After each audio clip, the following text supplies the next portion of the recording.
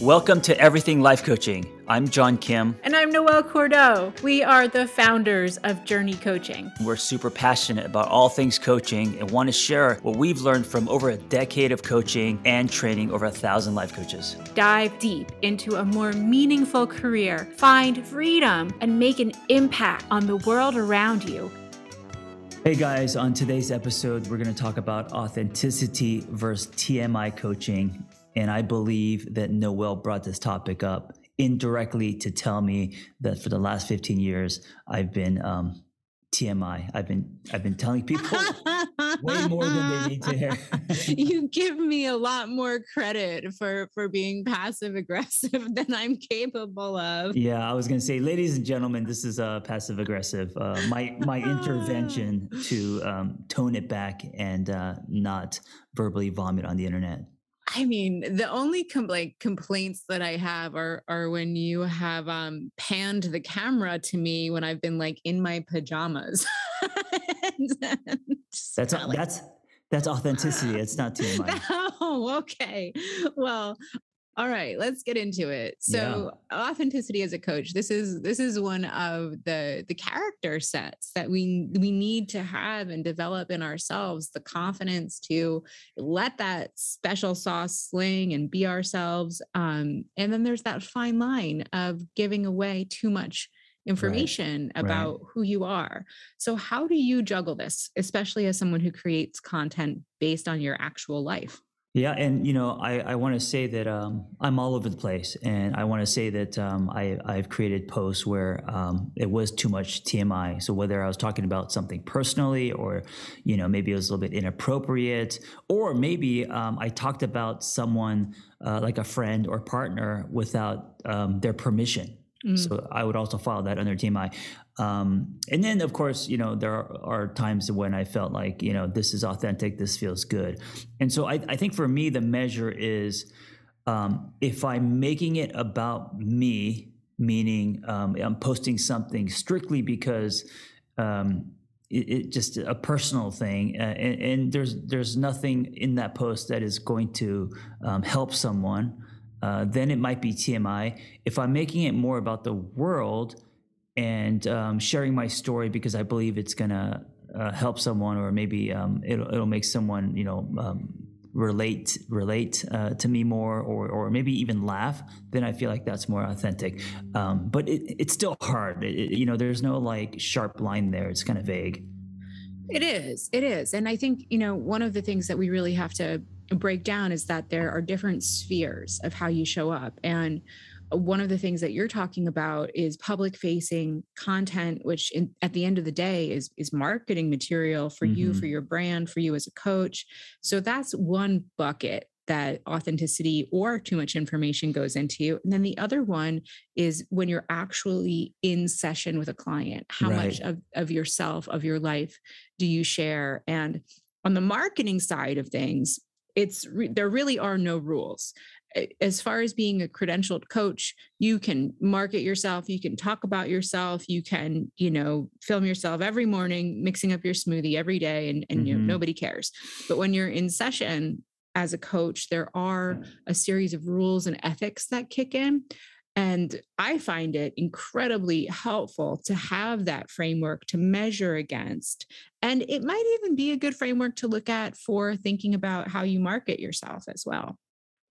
Yeah, absolutely. So let's talk about the details, the do's and don'ts when you're in front of a client, when you're passing that line from authenticity to now TMI. Yeah. So the International Coaching Federation, the ICF, came out with an updated set of core competencies. And one of the competency sets is called Embodies a Coaching Mindset. And this is new. And it has to deal with how you experience yourself as a coach, how you experience your own mind while you're in session. And it's a super important topic for coaches to be thinking about getting into, discussing with each other. So the first one is that in the space of coaching, when you're in session with a client, or even maybe when you're marketing yourself, we acknowledge that clients are responsible for their own choices. Right. And this is a biggie. So, how have you ever had the experience of sitting in session and your client is waltzing off into the sunset hand in hand with a red flag? And you're like, Mm. no. Well, yeah, for sure. What would you describe as a red flag? Because there's so many in this case. Well, so let's break it down. It would be something that I, Noel, or you, John, personally disagree with and think is a bad idea. That's Mm, what that is for me. It's right, like when my own bad idea radar goes off, and that's in coaching, especially as a new coach, one of the hardest things to contend with is because your intuition is going, "Oh God, no!"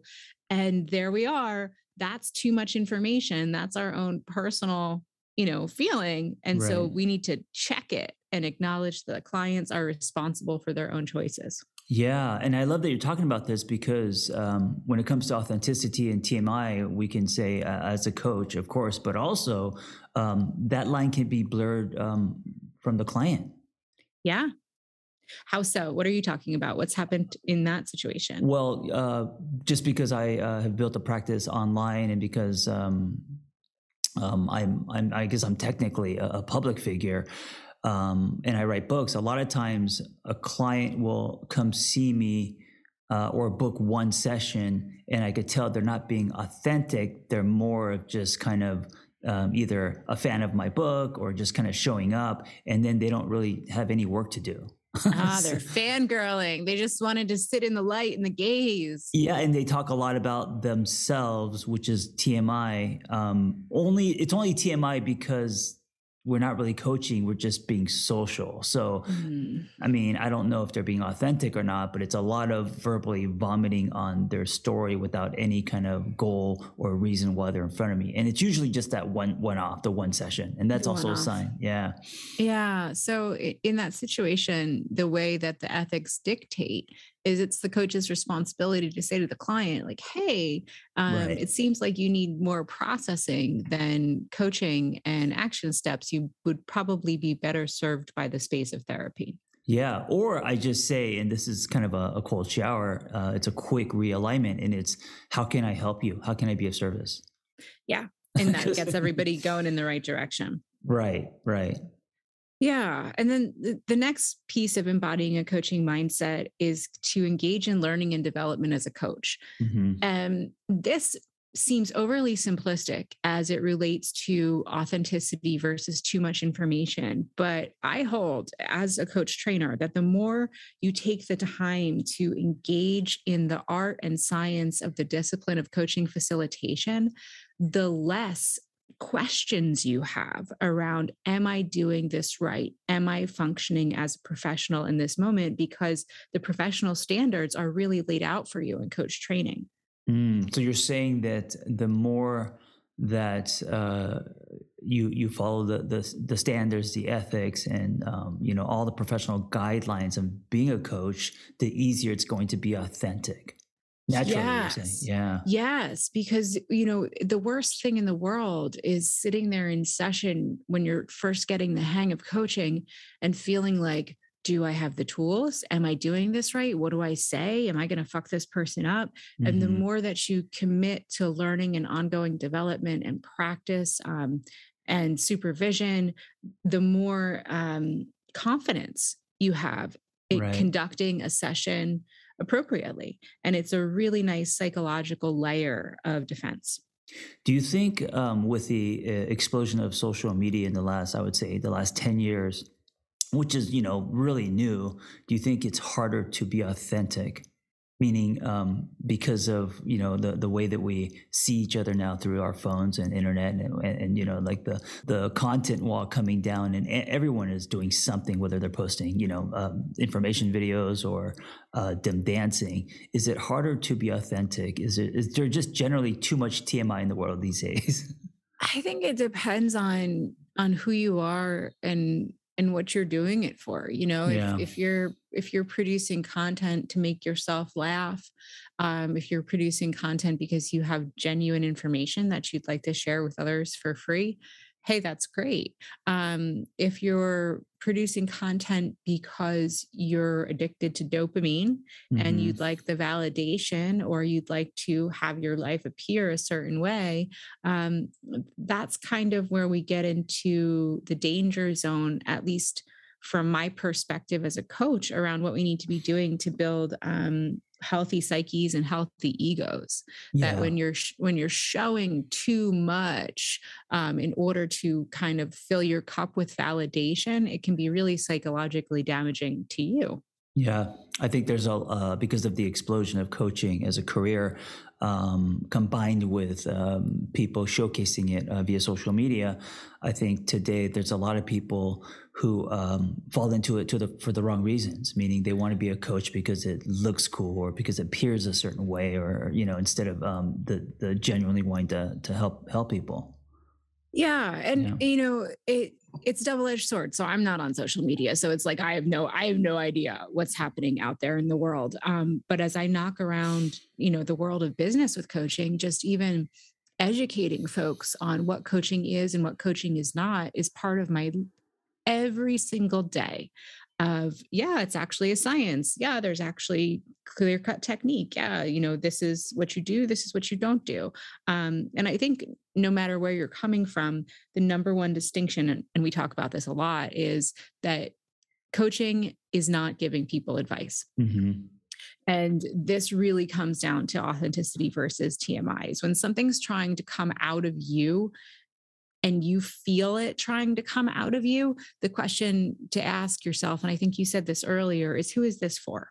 Right. Is this to make somebody's life better? Is this an answer that's keeping somebody up at night? Is this going to enhance the session?